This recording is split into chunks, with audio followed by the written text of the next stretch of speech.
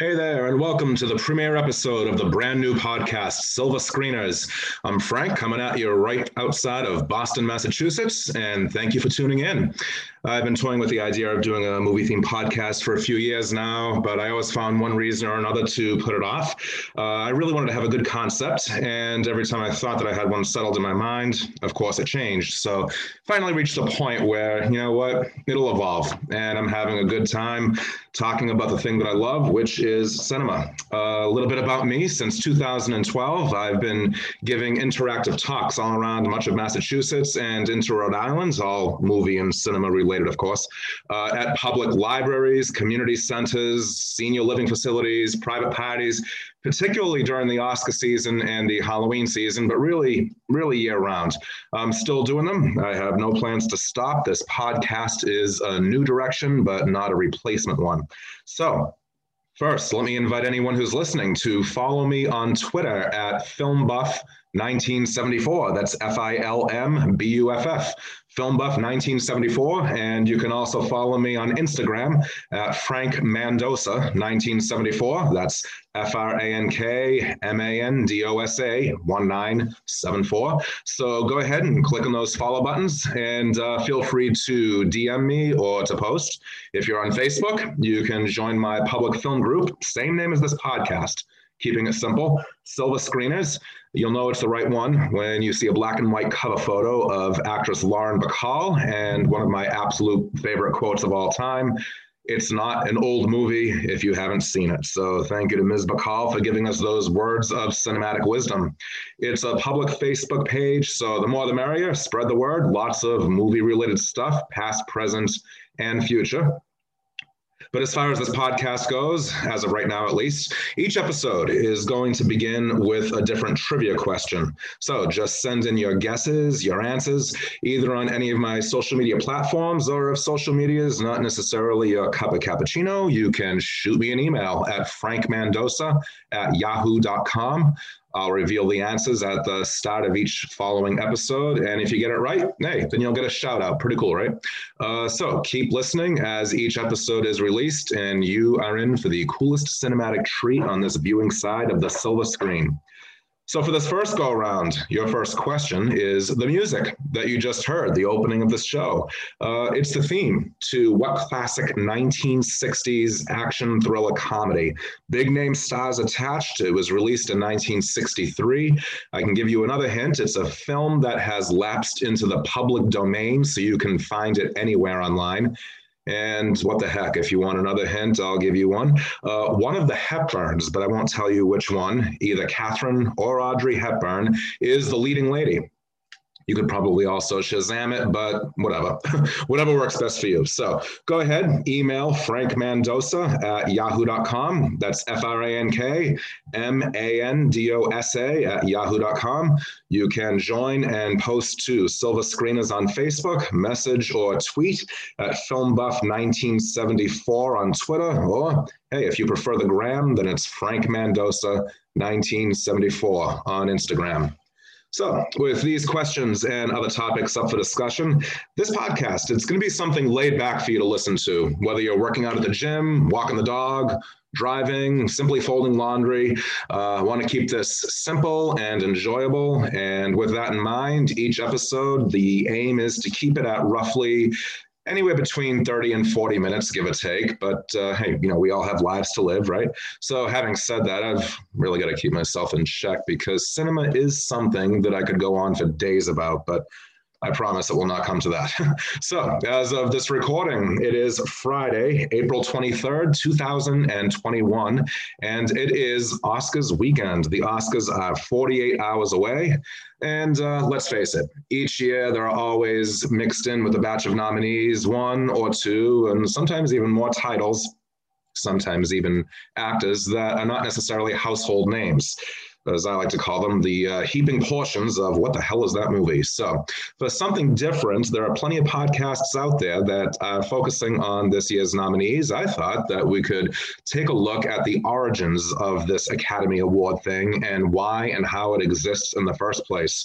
So take a trip with me back to 1926, and I'll give you now a brief rundown of why the Academy Award came into existence. The year is 1926, and Hollywood is going through some pretty significant transformations, and not all of them were good. Attendance at the movie theaters was on the wane, and there was also the issue of censorship. Silent movies were not as clean and as wholesome as history likes to reinvent them to be. A lot of them are pretty randy and saucy, to be honest with you. There were glimpses of nudity in a lot of them, and there was a lot of on-screen violence, of course, relatively tame by today's standards, but gangster pictures, for example, that would have, violent shootouts or that kind of thing. So there were some pockets of people throughout the United States. We're talking religious groups, political groups, social reform groups, people who felt compelled to speak up against what they saw as the moral cesspool of corruption that Hollywood was. There were several scandals going on in the early 1920s, the stories of which I can get into in future episodes. But for example, there was a silent film slapstick comedian by the stage name of Fatty Arbuckle. And there was also a film director, William Desmond Taylor, who was found murdered. So there were some scandals going on that were raising a few eyebrows and a few concerns as far as the morality and the evil influence of movies on the nation's youth. So there were some cries for censorship. And when Hollywood was relatively slow to clean up its act, the federal government actually threatened to step in and regulate film content if the studios were not going to step up to the plate. So that, of course, made the studio executives say, no, we'll be good, we'll be good. So censorship was a very pressing issue by the mid-1920s, in addition to a couple of other things, not the least of which was changing technology. The silent film was beginning to phase out, and we would see the first talking motion picture in October of 1927, The Jazz Singer, starring Al Jolson. More on that in another episode as well. Suffice it to say for now that there was some concern as to whether or not audiences were going to go for this, and whether or not the financial investment in sound technology was in the long run going to return any profits, that this is going to be a financially viable direction to take the entire film industry. There was also, in addition to the censorship issue and the technology issue, there was also the growing issue of unionism. So with that, I would like to introduce you to a gentleman by the name of Louis B. Mayer. He was the second M of MGM, Metro-Goldwyn-Mayer. Louis B. Mayer, he owned Hollywood. He was Hollywood. He ran MGM Studios with an iron fist. And this was a guy who was not used to being told no when it came to any of his demands, when it came to his input as far as creative control over the content of the films that he decided to bankroll.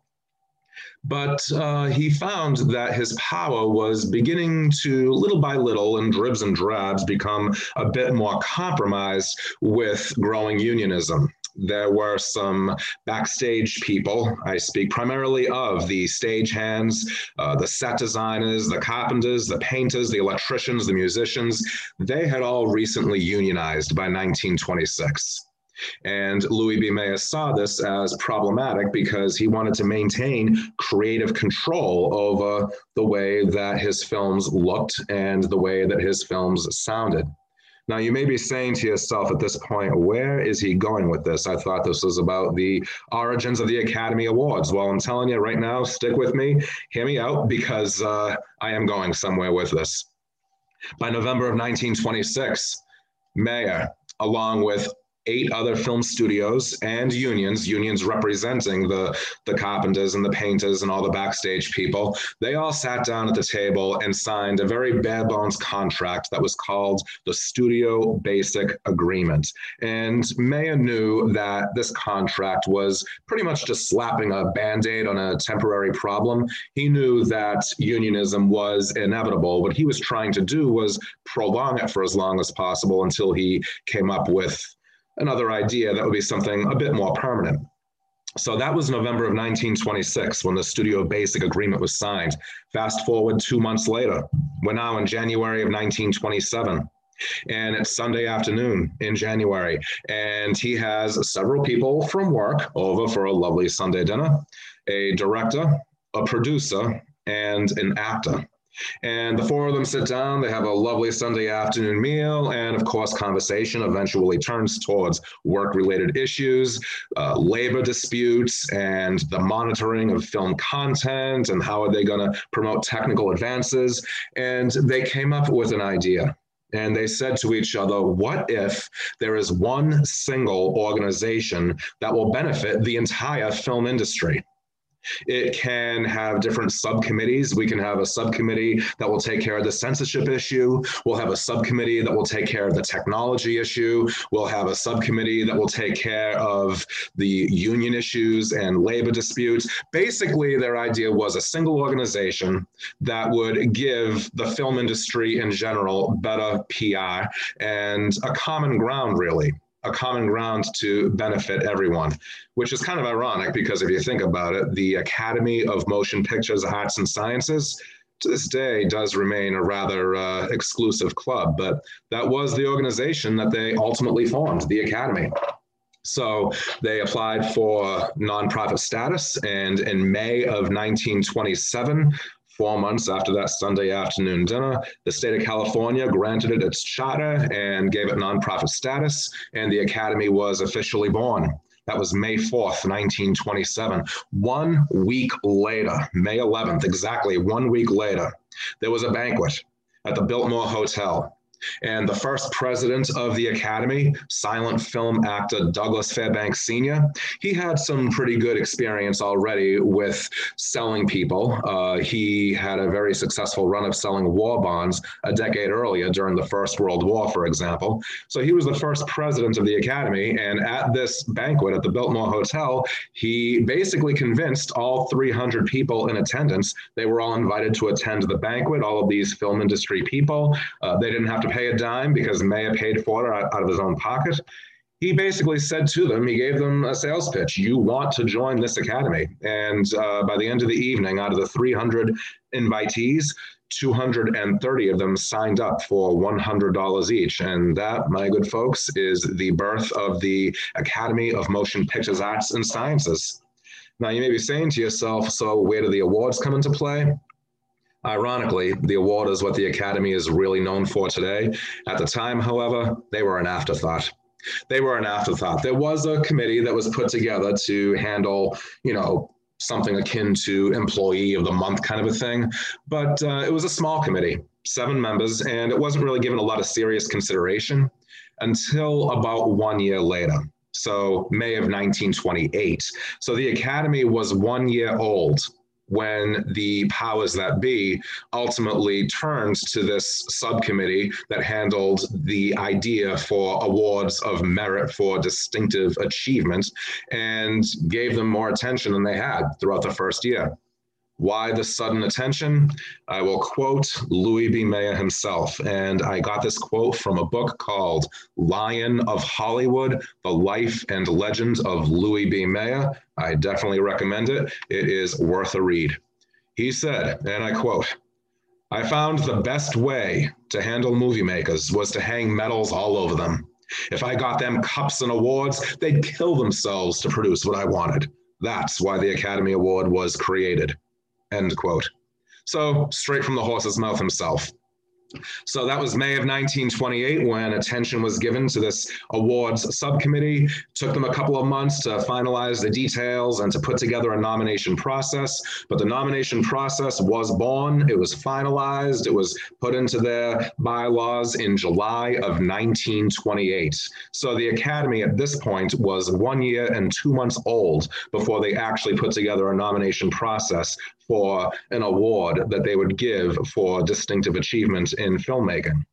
Because the nomination process was finalized in July, the original eligibility period was July of 1928 to July of 1929. In other words, it was midsummer to midsummer. These days, it is a calendar year. Films released between January 1 and December 31 of any given year. But back then, the original eligibility period was midsummer to midsummer. So another interesting tidbit about the origins is that at first, only silent movies were eligible. At first, the talking motion pictures that were that were very much new at the time, such as The Jazz Singer, deemed ineligible because the technology was not yet perfected, and they felt that they did not want any one film or any type of film to have an unfair advantage over another. Another interesting note about the first round of Academy Award nominees and winners is the fact that there was no supporting actor and there was no supporting actress category, not for about the first 10 years or so. 1937 was when they introduced those categories, the supporting acting categories. So it was very different. The first ceremony was May 16th, 1929. So the Academy was 2 years old when they had their first award ceremony. It was another banquet. They loved their banquets. It was another banquet. It was held at the Roosevelt in Hollywood. There were about 300 people in attendance. And you're not going to believe this, but there were no lists of nominees the first year. All winners were pre-decided and predetermined and notified a couple of months ahead of time. They were sent an invitation basically saying, hey, save the date. We're going to begin giving out awards, and you have been selected to be one of our first award winners. And so, make sure you clear the date, come to the banquet, and collect your award, and there'll be dinner and dancing. The ceremony itself was not what it is today. It was a banquet. It was an hour of dancing followed by dinner. The awards themselves were not even handed out until the final 5 or 10 minutes of the ceremony. They wanted to make sure that everybody stayed till the end, so the awards were the last things to happen that evening. They even had little chocolate-shaped. They even had Academy Award-shaped chocolates as the centerpieces on the tables. So it was an interesting affair. Certainly not what we know the Academy Awards to be today. As far as the very first Academy Award winners, here is the thing. The first Best Picture winner was Wings, a silent World War I drama. And the category was not called Best Picture, year one. It was called Outstanding Picture. So Outstanding Picture was given to Wings. There was also a different category that was just this first year called Most Unique and Artistic Picture. And that was given to a silent film called Sunrise. So Wings and Sunrise. Now, if you were to look in the official Academy books, Outstanding Picture was at the upper echelon of categories. So Wings is regarded as the first Best Picture winner, even though technically there were 2 films that were singled out for distinction. As far as the acting winners are concerned, interesting, Janet Gaynor was the first Academy Award-winning actress, and a German actor by the name of Emil Jannings. His name is spelled Jannings. The 2 of them, they were the first recipients. I won't say winner, I'll say recipient, because again, there were no nominees. They were the first recipients of acting plaudits. And the thing of it is that they were not given these awards for a single performance in a single film. These days, you might have Frances McDormand nominated for her performance in the film Nomadland. Or last year, you may have had Cynthia Erivo nominated for her performance as Harriet Tubman in the film Harriet. So the way it works is a single performance playing a single role in a single film. But this first year, it was different. Go ahead and Google first acting Academy Award recipients, and you will see that there are several film titles listed next to their names because they received their awards based on body of work throughout the first eligibility period. It wasn't for a single film. One interesting and amusing little tidbit is that this very first year also had the very first no-show. The Best Actor winner, Emil Jannings, he did not show up to the ceremony. He wanted to go home to Germany, and he was convinced to pose for publicity purposes, a few photos standing next to or sitting next to his statuette. But once the photos were snapped, he hopped on a plane and flew back home to Germany and never returned to the United States. As far as his personal history, that's something, of course, that we can get into another time as well. But Janet Gaynor and Emil Jannings, they were the first acting winners. So, and like I said, there were no supporting actor categories, not quite yet. So there you have it. You have the history of the Academy Awards in a very abbreviated nutshell. Again, I am keeping this as simple and as brief as possible. As of this recording, like I said, it is Oscars weekend. So enjoy the Oscars on Sunday night. Or if you're listening to this podcast after the fact, then hey, I hope you enjoyed them. I hope it was a good show. Hopefully it will be a good show. The Golden Globes this year were not quite as entertaining as we were hoping they would be, but let's face it, they did the best they could. Times being what they are with the pandemic, having zoomed in awards shows, you know, hey, it was a good try. It was an experiment that just didn't work out. So live and learn. In the meantime, if you have any particular requests, if you have any suggested topics for movies or actors or directors or screenwriters or anybody that you want to hear about, you now know how to get in contact. Just simply hop onto Facebook, join my film group, Silver Screeners. Hop onto Twitter. Follow me at FilmBuff1974. Hop onto the gram, and you can follow me at Frank Mendoza 1974. And last but not least, if you simply want to shoot off an email, just simply email Frank Mendoza, all one word, frankmendoza@yahoo.com. So don't forget, take a crack at what 1960s movie with one of the Hepburns this music is from. Thanks for listening. And until next time, keep on screening. See ya.